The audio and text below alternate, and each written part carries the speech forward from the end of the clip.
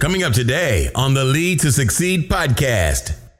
Our purposeful leadership model allows us to be able to walk leaders through what it takes to become. You'll notice that right in the center. How do you become a better leader? So we walk them through the emotional intelligence components of what it means internally. But then people need to see who you're becoming internally. We can't see that until you start to use oratory to inspire others. That's the first box. But we also know that you don't inspire people just by what you say. You inspire people by what you do. Do you want to learn the tricks that top leaders use to get the most out of themselves and their teams? Well, Naftali Hoff is here to help. Lead to Succeed picks the brains of top leaders to learn about their challenges, insights, and best practices. Here's Naftali. Hello, Lead to Succeed Nation. It's Naftali Hoff, and welcome to Lead to Succeed, episode 91. This episode is sponsored by the Impactful Business Leadership Mastermind. The Mastermind brings together hungry entrepreneurs and business owners who want to scale their business, get their toughest problems solved, learn best practices, and build their networks. Learn more at impactfulcoaching.com/BLM. Today, I have the pleasure of speaking with Eddie Turner. Eddie is an in-demand leadership development expert. He's a principal consultant and executive coach at Linkage, a boutique international leadership development firm. He is a certified speaking professional and is ranked number 6 on the top 30 list of motivational speakers by Global Gurus. Forbes recognized Eddie as the preeminent authority on emerging leaders. He is ranked number 18 on the top 25 thought leader in leadership by Thinkers 360 and ranked number 32 on the power list of the top 200 biggest voices in leadership to watch in 2022. Eddie, thank you so much for coming on the show today. Naftali, thank you so much for having me. What a pleasure to be here with you. No, it really is fantastic. I'm so looking forward to this conversation. I know we're connected on LinkedIn where you have a big voice, and obviously you are spreading your message in a variety of ways, and we share a lot of those similarities. I'm a speaker as well and a trainer, leadership coach, and all of that. So it's right in my wheelhouse, and I'm very excited about this conversation. And so I want to jump right in, Eddie, if I can, with a question about leaders. We're in, I feel like we always talk about challenging times, but I think we know that we're in particularly challenging times still. And I'm curious to know from your vantage point, what would you say are the primary challenges that leaders, and particularly emerging leaders, face? And how do you help them? We're in challenging times indeed. For a while, this term VUCA has been going around: volatile, uncertain, changing, and ambiguous. Has been going around for quite a while, and no time more than ever does it apply more than it is now. And for emerging leaders, the pandemic has accelerated that in the sense that it was already difficult to be. That C stands for complex. That was ringing in my mind. I didn't say it right. Volatile, uncertain, complex, and ambiguous. But it was difficult for emerging leaders at times to be seen, to emerge, as the phrase even indicates, as a leader and take on new roles, new assignments in organizations before the pandemic. Now, in a situation where everyone is working from home, you're out of sight, out of mind. So it's even more difficult, more challenging for a young leader to emerge in their roles when they aren't being seen in the office place because of the pandemic. And so how do you help them? What is the advice you typically give? It's interesting to me because, we might get into this whole idea of introversion, extroversion, and all of that. And I think that for many people, it's actually helped in a sense because they have the ability to operate without necessarily all the dynamics and the noise around them. On the other hand, as you indicated, if I have to interact with people to influence them, because leadership is ultimately all about influence, and I'm not being seen in the same type of way, I don't have the ability, as wonderful as these platforms are, these virtual platforms, they're not the same as the intimate connection, the physical touch, the proximity, all of those things that being in the same space creates. So what are some of the strategies that you suggest? What are some of the things that you advise to help emerging leaders emerge? There's several. Let me start with one. Show up and be seen. For example, I was working with a leader very recently, and they talked about the fact that since they're at home, they attend all the meetings and never turn their camera on. Well, if you're not turning the camera on, you're there, but you're not there. Right. And at times, to exacerbate that, this individual told me that they weren't even talking during the meeting. So I said, let me get this straight. You're showing up to the session and in name only. The leaders aren't seeing you, and you are making a contribution to the discussion. Yeah. I said, yeah, that's it. I said, now tell me why a leader might not recognize you, why you might not stand up. So we talked about the need to show up and be seen. Turn that camera on. And when you turn it on, have the presence that you need to have for the rest of the team to see. And then don't be a silent bystander. Let your voice be heard. And the beautiful thing about the digital platforms are, it's no longer that the senior leader has that corner office, has that beautiful space that showcases who they are as a leader. Mm-hmm. Here on Zoom, we've all got the same real estate. So it's been democratized, if you will. So you're on the same level playing field as the other leaders. You actually have an opportunity to show up as a leader better now than you ever did before. The other piece of advice I'd say is get a mentor. Mm-hmm. I did not have a mentor for the first few years of my career, and my career reflected that. The moment I got a mentor, my life changed. But I learned something recently. Last year, I was in attendance at a speech that at a conference that Linkage, my new firm, ran, the Women in Leadership Institute. And they invited Carla Harris, the most powerful Black woman on Wall Street, to be one of our keynote speakers.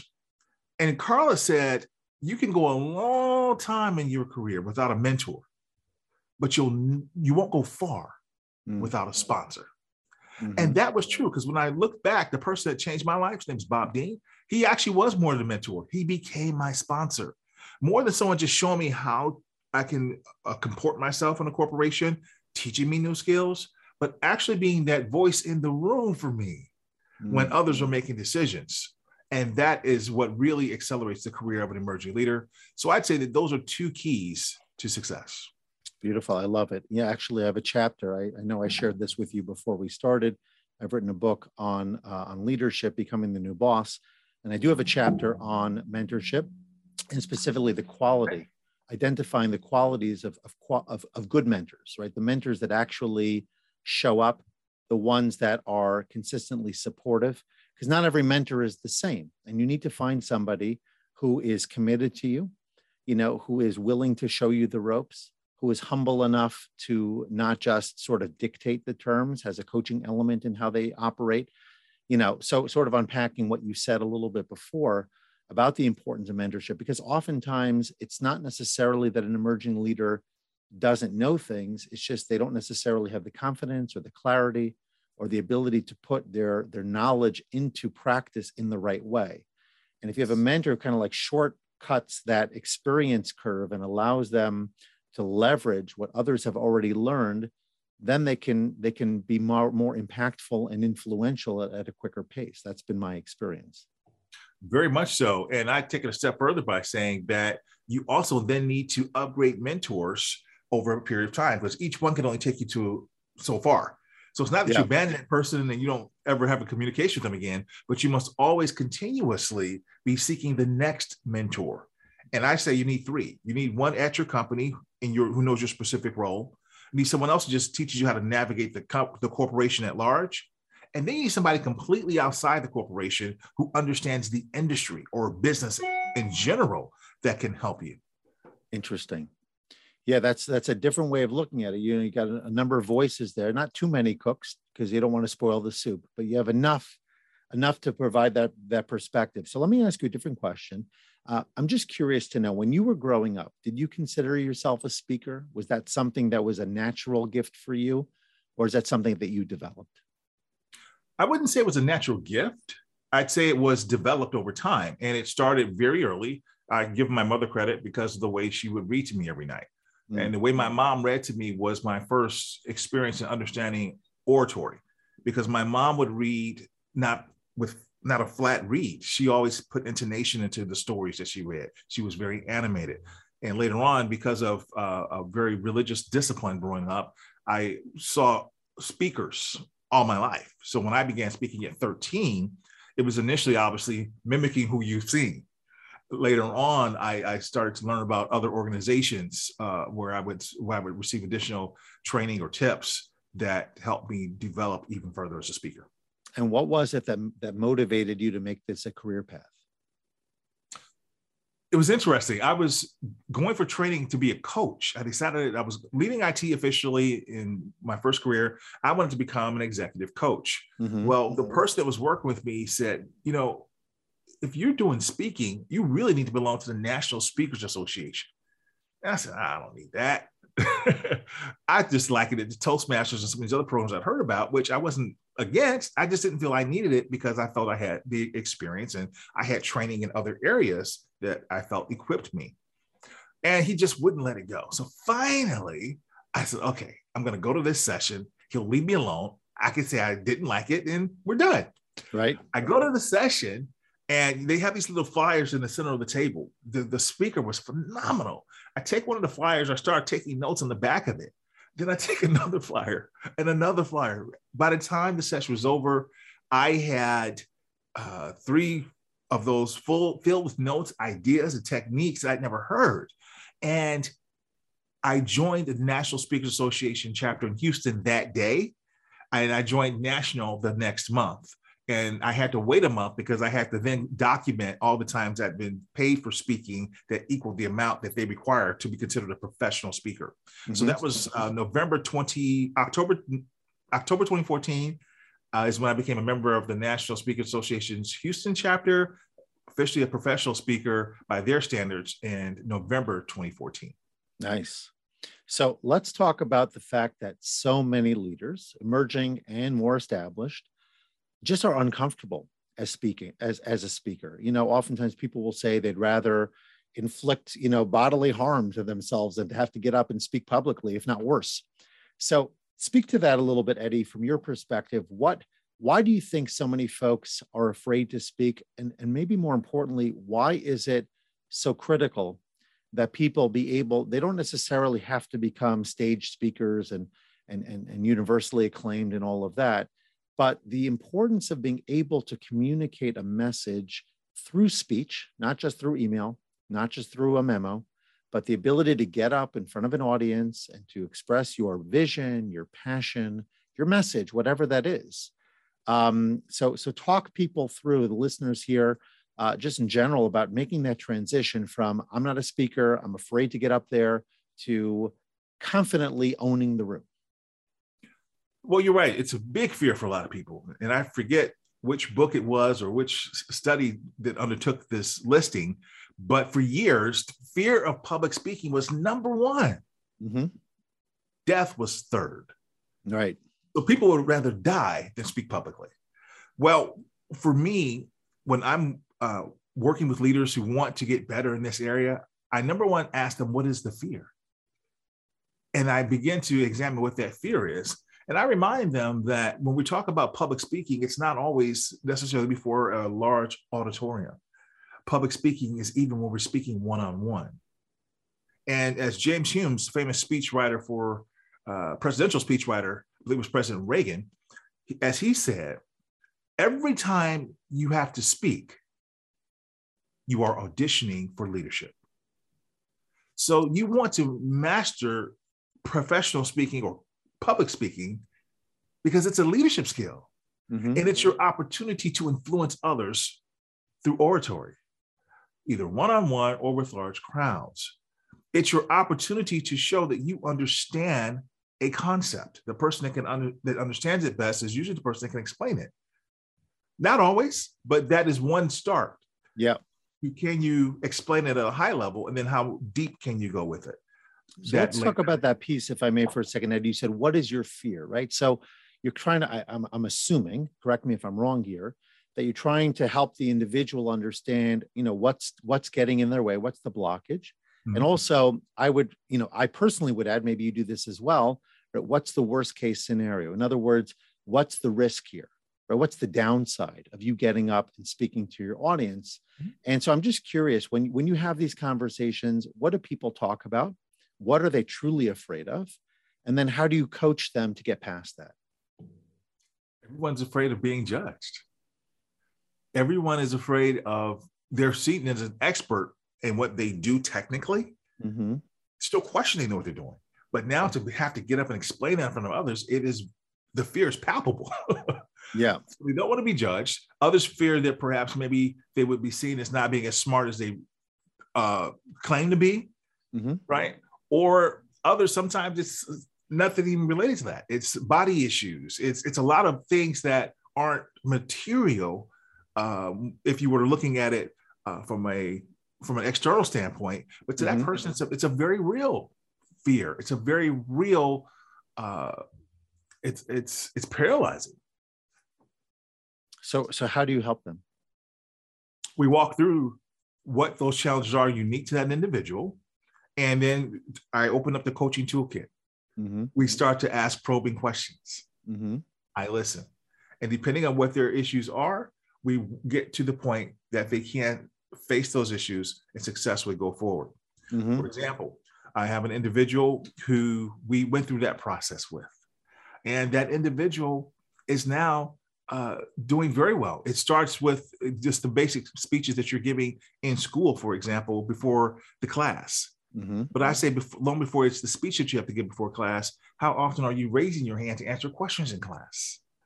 If you get comfortable speaking, period, before others, then you'll be able to speak in larger venues before others. So it starts with giving that simple answer to the professor's questions, to then speaking before your classmates. And then this one individual who I have in mind, I'm talking about, she was honored to give the speech at the graduation ceremonies for this prestigious university. Beautiful. And she overcame that fear. Nice. And you hit on something like a little tangentially, I would say, in your response earlier that I want to drill down on a drop more. You know, I happen to, I would say, in all of the areas that I personally coach people on, whether it's in my book and my one-to-one coaching, the masterminds, et cetera, I find that leadership for the most part is less about technical knowledge, though obviously you need to know the industry you're in, your environment, the competition, et cetera. And it tends to be more about the leadership of people, right? It's the soft skills, it's the relationships, it's the capacity to understand others, be a motivator, a visionary, et cetera.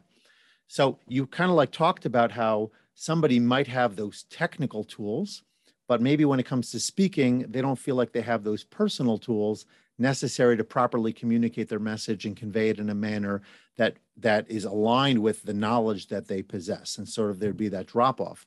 So I'm just wondering, sort of taking it out of public speaking, maybe going back to coaching or leadership development and all of that, from your perspective, what percentage, if you had to give a number to it, or at least a sense of effective leadership is about the technical side of knowing what the industry is about and kind of like figuring out the data, the numbers, all of those details, as opposed to your capacity as an individual to provide those visionary, inspirational, messaging type components that are necessary to align and get people doing the work that the company needs for success? Yes. Well, let me just button up on that part and I'll answer that question as well. The other thing that I've done with folks when they've had issues where their fear of speaking is related to their physical, the sound of their voice, if it's too nasally or things like that, is I refer them to my friend Roger Love, one of the foremost authorities on how you can get better at speaking when it's a mechanical issue, which is a legitimate challenge that some face. Now, when it comes to leaders of the future, how can they lead when they have the technical component, but they are missing the other components? That's what I do every day as a principal consultant and executive coach at Linkage. We have a model called purposeful leadership. And in this purposeful leadership model, in fact, I'll share that with you. Our purposeful leadership model allows us to be able to walk leaders through what it takes to become. You'll notice that right in the center. How do you become a better leader? So we walk them through the emotional intelligence components of what it means internally. But then people need to see who you're becoming internally. We can't see that until you start to use oratory to inspire others. That's the first box. But we also know that you don't inspire people just by what you say. You inspire people by what you do. So we walk them through how to become more inspiring in speech and in actions. Then you move to the point you can engage others. You get things done no longer because you're the smartest in the room. That's how you got promoted. But now we need you to be a big picture thinker. So you've got to get others involved. How do you engage them? Well, it starts by being inspiring. Once you are inspiring and engaging, then you can become more innovative. You're no longer beholden to the status quo. You start to question things, and now you're looking for new ways, new processes. When you do that, you're able to achieve. You put points on the board, you're getting results. And around all of that, you must be inclusive as a leader. Inclusive leaders are purposeful leaders, and purposeful leaders are inclusive leaders. That's what our body of research at Linkage shows. I love it. I have an ebook that's available for free download. I call it the 3 I's of leadership. It's integrity, influence, and impact. And a lot of it interlocks or intersects with what you were describing, Eddie. The idea is that a person needs to be a person of integrity, but of course they need to develop that first. They need to, have that from within themselves, be consistent, be clear on what it is that they're trying to do. And then when they have that integrity, they can influence other people because people start to see what this person's all about. And they want to be more like that individual because there's something there, something that they recognize. And that's where the real fire comes in, so to speak, the impact. That's what drives things to that next place. So I think we're speaking a pretty similar language here, which is the beauty of coaching and the beauty of leadership, to recognize that whether you're up north, down south, in America, elsewhere, the core elements of people relationships, yes, culture matters, but for the most part, it's the interactions of individuals that I think more than anything else really demonstrates the potential of leadership and its impact. So I have one last question for you in this segment, Eddie, before we transition. And that is, I'm a big believer in asking people about failures, because oftentimes leaders are presented to us as ready-made packages. People who have already been in the field for X amount of time. We don't know their warts. We don't know their failures. We don't know the problems that they experience. And we think that they're just, quote, great. So when that happens, it actually is a disservice to us because it doesn't allow us to understand their journey, and we have a very hard time replicating it. But when we see successful people who also talk about the problems they encountered along the way, I'm not trying to preach to you, I know you know this, but I'm sort of sharing it as we're discussing. And for anyone who's listening, the idea that, failure is part of success. And if you don't fail, you can't achieve really the pinnacle of your potential. So I'm curious to know, Eddie, what would you say your biggest failure was? And what was the primary lesson that you drew from it? Well, you're right. I've heard it said, and I don't remember who said it, so I can't give attribution. If you haven't failed, you haven't tried. Mm-hmm. So every successful person has failures that were stepping stones to success. So rather than look at failure as a millstone that can sink me, I've used them to step up to build up. So one of the first things I'd say when I think about my biggest failure would be deeply personal. I was married for 13 years, never thought I'd be divorced, ever, in a million years. And then I became a statistic. And I thought long and hard at the end of that. And I stayed single for about 6 years. And I thought about the fact that, initially it's like, oh, this person is this person is that. And I had to go introspective. When a marriage fails, both people have some fault.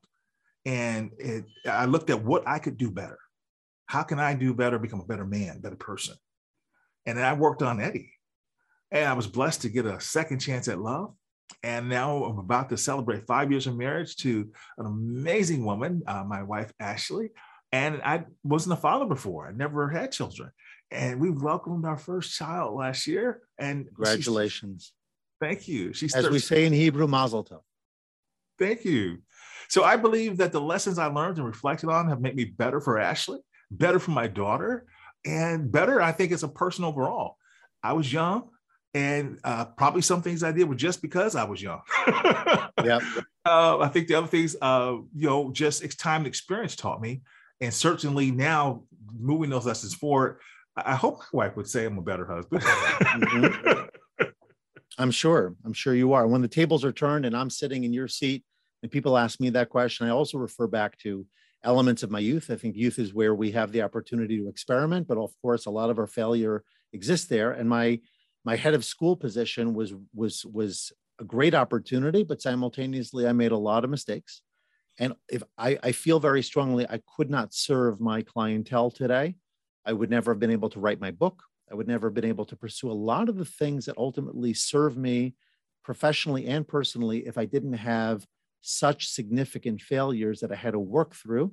And it was a process. It wasn't like an immediate thing. So I did have a chance to try to rectify it, but it was definitely an eye-opener for me. So thank you for being open, and sharing that. And I think all of us, learn from failures in different ways, but the ultimate thing is keep going, keep striving, keep trying to get better. You said you worked on Eddie, I worked on Naftali and myself. And of course, we each have to work on who we are and find a better way forward. So now is our opportunity to go rapid fire. And I'd like to hear from you. I get up early now. It's like I got this whole ritual going on. What's your morning ritual, one in particular that you would either say is like a critical piece in your day or just something interesting that we could learn from? Reading something of scripture, either not directly from the scriptures or something related, something spiritual that gets me anchored, and reflection, meditation, prayer. Nice. A book that you gift or recommend often? That's easy. Sally Helgelson's How Women Rise. It has been, I've given away a lot of those books for my friend Sally Helgelson. Interesting. Love it. Your favorite sport to play? It used to be basketball, but I don't play any sports anymore. Okay. And then the last one, and this is a biggie, I ask everybody, a productivity tip that helps you, Eddie, to get more done. Productivity tip, document everything. So meaning that I don't trust my memory. I keep notes or jot everything down. When ideas come to me, I keep a notepad at all times or the voice recorder app. And then I pull those things out later and then add them as tasks, as opposed to allowing those things to slip. It's really interesting, and we're going to transition for a second, but I want to add this one point. Oftentimes we think that things like jotting things down are taking more time, but the reality is you save so much on the back end. Yes. So it's certainly very valuable. Thank you for sharing that. So tell us, Eddie, how can we connect with you further? Obviously, your information will be in the show notes, but how can people reach out to you, learn about what you do, connect with you, possibly engage you in your professional capacity? Tell us more. Yes, I work as the principal consultant and executive coach at Linkage. So visit me at linkageinc.com. And there you'll learn more about the amazing programs that we deliver at Linkage to help leaders develop, be it through workshops, coaching, consulting, and our biggest conference of the year, the Women in Leaders Institute. And right now we're running a promotion for our program about inclusion, leading with superpowers and symphony. The heart of inclusion. That's March 31st through May 26th. 2 programs are running. But visit me there and you'll find how to contact me or any of our other amazing folks at Linkage. All right. Well, thank you, Eddie, for all of that. And I got to learn how you get those screenshots up there so quick. That's a good tool. Anyway, so before I let you go, I'm going to ask you to leave us with one final life lesson. Keep leading. Never stop learning. Never stop leading. Short and sweet. Okay. It's been a real pleasure. Thank you so much for making the time to join me on the Lead to Succeed podcast. I'm very excited to get your message out there. And I know that Lead to Succeed Nation will really, really appreciate it. It's been a pleasure. And let's talk again soon. Thanks so much for having me. My pleasure. Bye-bye now. Thanks so much for listening to this episode and for investing in yourself so that you can lead to succeed. Before you go, don't forget to subscribe, rate, and review the show. Your feedback gives the show more social proof and encourages more folks to listen.